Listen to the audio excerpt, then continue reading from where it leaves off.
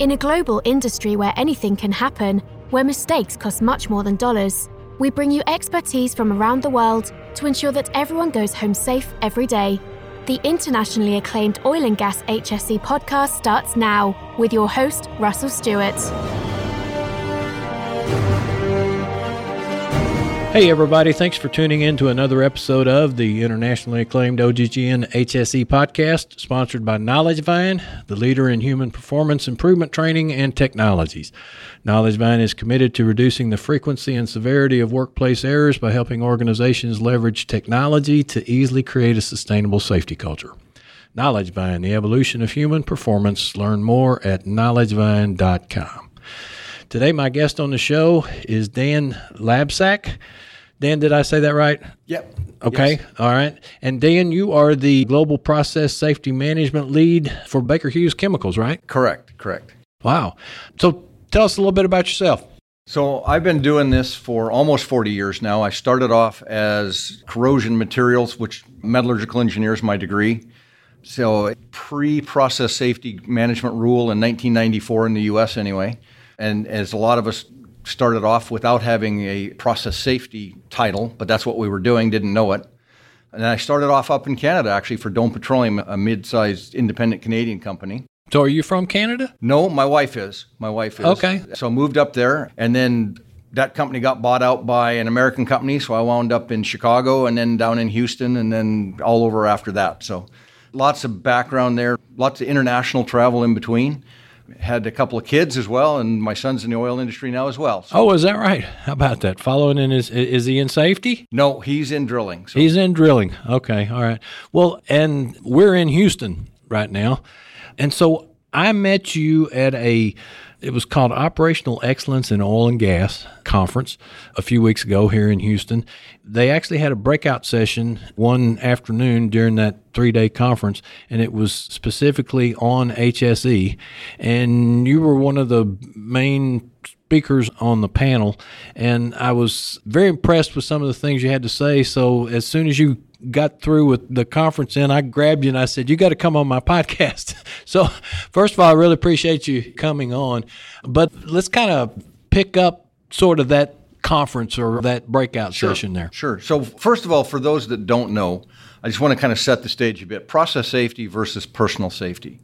There's a lot of confusion by non-practitioners. So process safety is about the many, if you will. It's engineering safety versus HSE, which typically is personal safety, slips, trips, falls, spills, etc., right? So process safety does include those things, if you will, but on a large scale. So a key difference would be a system fails and causes a tank to overflow, which then causes a massive fire or explosion, okay? Versus spilling a little bit of oil or chemical somewhere because a drum knocked over. That would be a good example. Okay. So what I was trying to get across the point at the conference was you're never there, right? This has been going on. Process safety as a thought, at least, has been going on for hundreds of years. And it started with steam engines. It really is where it really got its start. And people don't think of this, but it was quite common when trains, steamships, et cetera, first came into being that the boilers blew up, right? And there was a number of reasons for that. They didn't have safety valves. They didn't have competent operators. They didn't know about water quality. So another key point of process safety, it's not one person, it's a team. One person can't know it all. You have engineers, you have chemists, you have process people, you have operators, you have accountants even, all have a role to play in what they do. And some people roll their eyes at the accountants piece, but if the accountants and the purchasing people don't buy the right stuff to put in. That's a great point.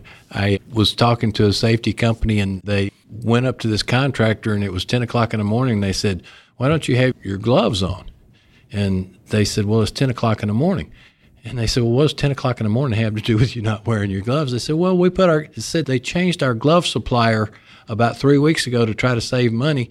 We got these new gloves. We put them on at 7:30 in the morning, and 2 hours later, they're torn up and they're useless. Exactly. And so everyone's got a role to play, and it's important that everyone understand what that role is, and even maybe more important is why. Because if you don't let people know why, they're doing the best of their job. Those particular folks were saving money for the company. They were told to save money. They did, and defeated a safety device, if you will.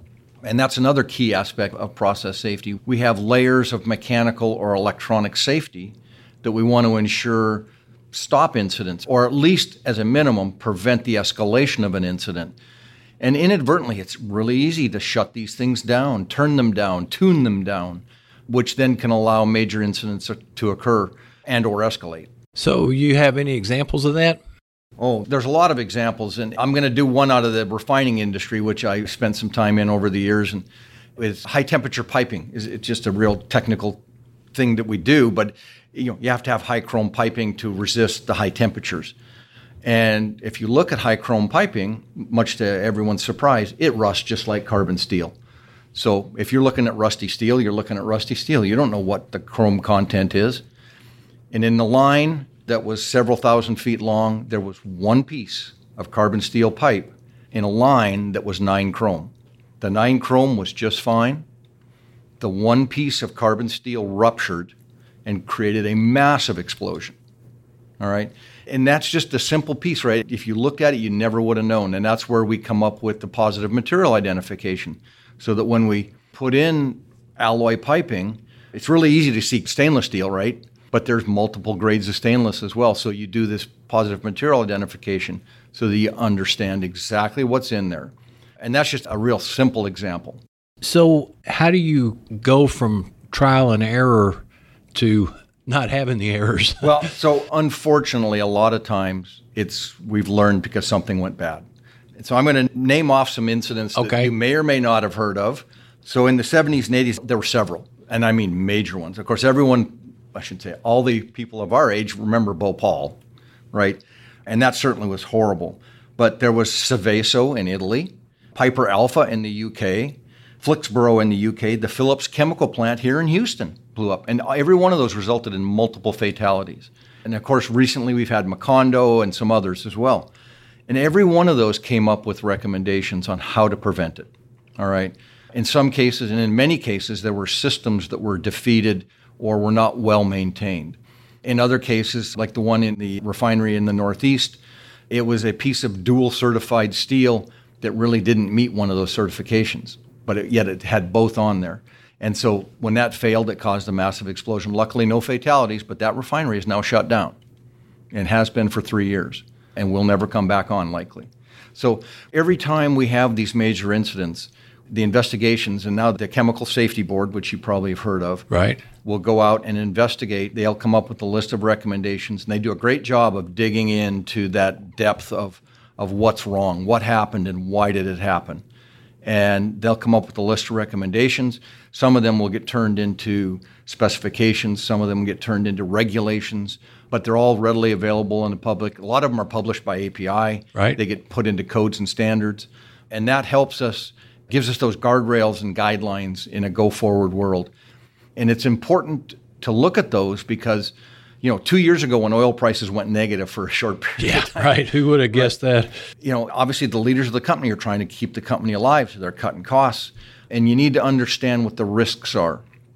And this is the one thing that process safety lives with daily, is the risks. Nothing is zero risk. Living has risks. Sure. So it is, how do we minimize those risks? And if we have a number of risks, which one do we prioritize? Because sometimes it's really easy to go fix that risk of a guardrail or handrail is loose, for example.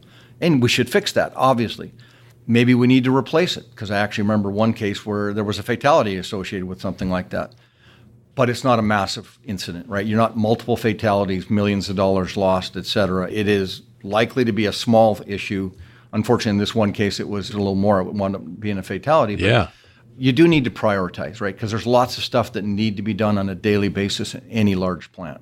Okay, so let me ask you this, and I hate to overuse phrases, but the phrase safety culture, when you go back to what you're talking about, the Macondo and all those sort of things and the investigations, and maybe we learned some things where we can do this better or whatever, but in a lot of cases, isn't it the fact that the standards were there, is just they weren't followed, right? In some cases. I wouldn't even say a lot of cases. Okay. In some cases, that's certainly true. And just so everyone who's not familiar with this can get a feel, there are literally thousands of regulations and recommendations and API codes and standards and to look at. And it is extremely difficult to follow every single one of them. Some of them are absolutely critical. Others are good guidelines, if you will. So it is difficult to do that. Baker Hughes, as you noticed on the way in here, we've got a poster for everyone to see when you walk in about our safety, right? We want everyone to know that. We want everyone to go home exactly the way they came to work, if not better. Right. And we do everything that we can to ensure that.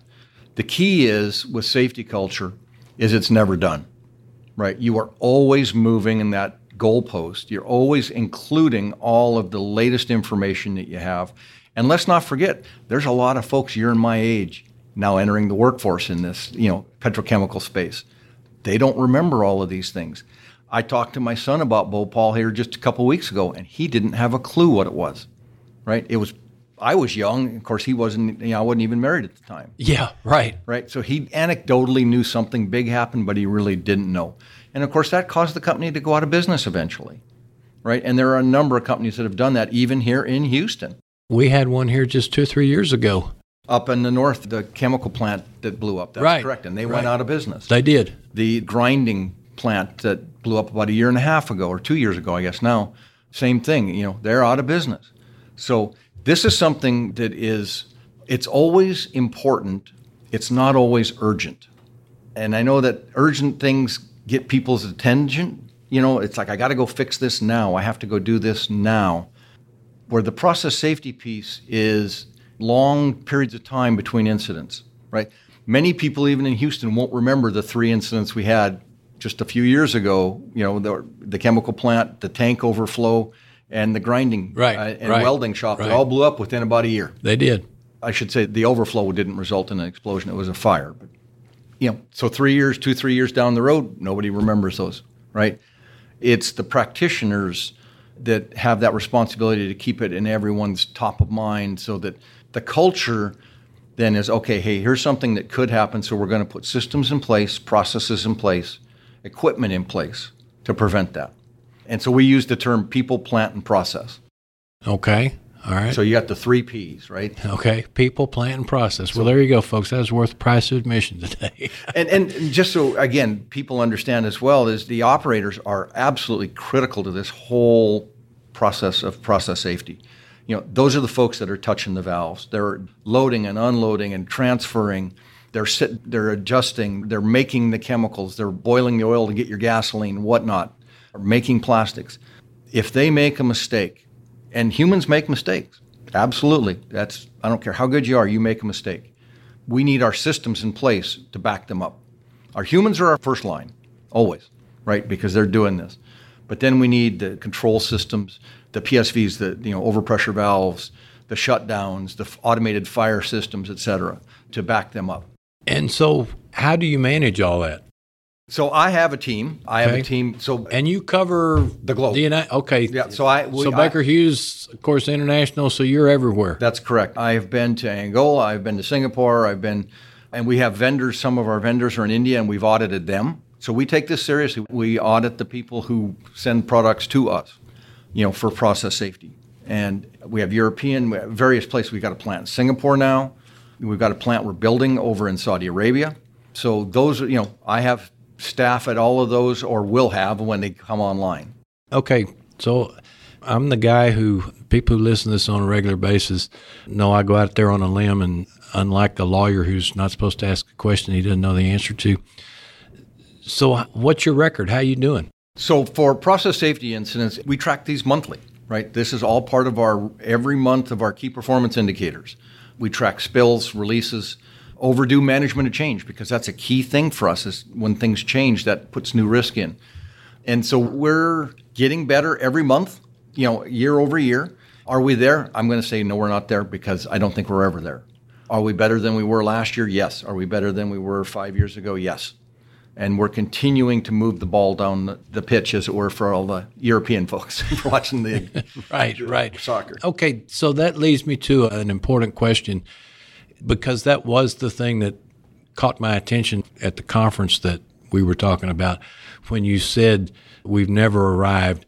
And then what you just said there, all right, we're better than we were last year, but we're not as, and we're going to be I guess my question is, do you have any insight on how do you continue to improve? Again, a lot of this is, I go out and look at incidents that have occurred, both internally and externally, and try and understand, could that have happened here? I'm happy to say in a lot of cases, I would say, no, it couldn't have happened here, and here's why. Because, here's the system we have, here's the training that we have, here's the equipment that we have that would prevent that, okay? But sometimes the answer is, yes, that could have happened here. And then we have to look at how are we going to stop it? First of all, just to be honest, we look at what's the risk. And risk is, of course, severity and likelihood, right? So you have a lot of high severity incidents, but very low likelihood, very low frequency, okay? And so you need to understand, where do I spend my time and money? Because I may have something of a medium severity, but a much higher likelihood, which gives me a higher risk, okay? And it is about managing risk, because there is not unlimited funding, unlimited staff, et cetera. So we try and understand what we're doing and what we need to do next. And that's a big part of what we do. One of the things when I came here was my goal, and again, it's a never-ending goal, is that every conversation we have is risk-based. We've made a lot of progress since I've got here, and there's more progress to go. Again, it's one of those things, I know it's a bit frustrating even to some of our leadership that we're not there, guys, because we're never there. We just need to keep moving. And of course, leadership likes it to be here. We've reached our goal. We're now maintaining. Sorry, that's not how we do it. And that's not how it works in safety. It's not. There's always another thing to do or a better way to do it. And part of what we were talking about at the conference was, technology. How does technology help us? And technology is great because, again, I've been around long enough. I remember when cut and paste for a presentation literally was cut and paste. Right, exactly. It was not a computer function. Sure. And so, we've come a long way, but that doesn't mean we've always gotten better. It just means we've gotten faster, right? So we need to understand what those issues were. Yeah, one of the gentlemen at the conference from NASA talked about, the space shuttle issues that they had, the two disasters and the investigations and what they found. And it was a lot of it. And there was another term that he didn't talk about, and that's PowerPoint engineering, right? So what is that? You take a PowerPoint, and that's what you run your division, your company, whatever on, rather than fundamentally understanding what went underneath of it. So a PowerPoint slide, even in a relatively simple one, may have hundreds, if not thousands, of data points, right? So a slide with a graph or some graphic may not really fully get across the message because it may be only 5 of those points are issues, right? It's not the thousands that are within the norm. It might be the 5 that aren't, that you really need to look at. When computers really got popular, desktop computers, one of my visions for where it should be by today was when I would come in the morning, I'd start my computer up, and it would tell me, here are 5 things that are outside of norm and you need to deal with. And I'm still waiting for that. Whether it was inspections or maintenance, you name it, right? So since you don't have that, do you do this by constantly meeting with people? What's the process for process safety? Well, the key piece of process safety is that it's a contact sport. And so, yes, the pandemic was difficult for us. Now, the good part about technology is we have Teams and all sorts of tools now that we can do. We have cell phones that can take pictures in a plant that's operating, explosion-proof cell phones. It made it better. It absolutely did. But it is still a trained pair of eyes walking through a facility, noting things. And we weren't able to do that for 2 years, right? To be honest. Yeah, exactly. Now, like I say, I've got people at every one of our major plants, and at our smaller plants, we have one person for 2 facilities, right? So they were still getting to those facilities, but I was not able to get there. And you weren't able to travel, yeah. Correct. And so it's one of those things where they're having to be my eyes and ears. And I have a team that, of course, varies in age and experience. And some have a lot more experience, and some have less. Some have experience in one area but not another. And one of the things I've been blessed with in my career is I've been a chief inspector, I've been a metallurgical engineer, I've been a coatings engineer, I've been a welding engineer, I've been a lot of things, right? I've been a chief inspector where I would climb up the vessels and, do all the inspections and whatnot. Something we didn't talk about was how you got started in that. I mean, you got a degree somewhere? Yeah, I got a degree from Montana Tech. Montana Tech, okay. In Montana, yeah, in metallurgical engineering. And then because I didn't want to be in the oil patch, right? That didn't work out so well. So then I spent the next 35 years in the oil patch. But basically, I just did what had to be done. I kind of grew up with this whole process safety as a profession. Because when we started, it was very much, I did corrosion, for example, when I started. And I worked with chemical companies like Baker Hughes, where we evaluated different chemicals. And then they needed hardcore metallurgical engineer, which was my degree, so I got into that. And then we needed a chief inspector because the chief inspector retired and there was nobody, so I got into that. And kind of just a number of different things. Just kind of grew into it as... It was not a grand plan. Well, listen, we really appreciate you taking the time to come on the show here and talk about this. Before we say goodbye, you got any words of wisdom for us? Never be happy. Never be happy with your safety statistics. You should always be looking at what lies underneath, and that's a term we use in Baker Hughes. What lies beneath is a whole training program. You see what's up at the top, and if your monthly statistics are all good, you need to dive down to the next level. And in fact, in process safety, what we say is if you're green for 4 quarters in a row, we're going to quit measuring that and start measuring something else. Good point. I can't think of it off the top of my head, but there's some illustration that involves an iceberg. Right. Yeah, what lies beneath is an iceberg, and you see the top 10%. Right. You better know what lies beneath. Absolutely. Okay. Absolutely. Well, there you go, folks. That's worth the price of admission there. Thanks, Dan, again, for coming on. Thanks to all of you for listening. And as always, please tell your friends to listen. Post us on LinkedIn and your other social media. Leave us a review on iTunes, Spotify, or the review link that's in the show notes. And please tune in again next week for another episode of Knowledge Vine's Oil and Gas HSE podcast, a production of the Oil and Gas Global Network. Knowledge Vine is your dependable partner for full-service human performance and safety consulting. Knowledge Vine, error reduction that works. Discover more about Knowledge Vine by finding in the show notes our website link and other contact information, or simply reach out to me on LinkedIn, and we'll see you next time. Tune in next week for another engaging episode of the Oil and Gas HSE podcast, a production of the Oil and Gas Global Network. Learn more at oggn.com.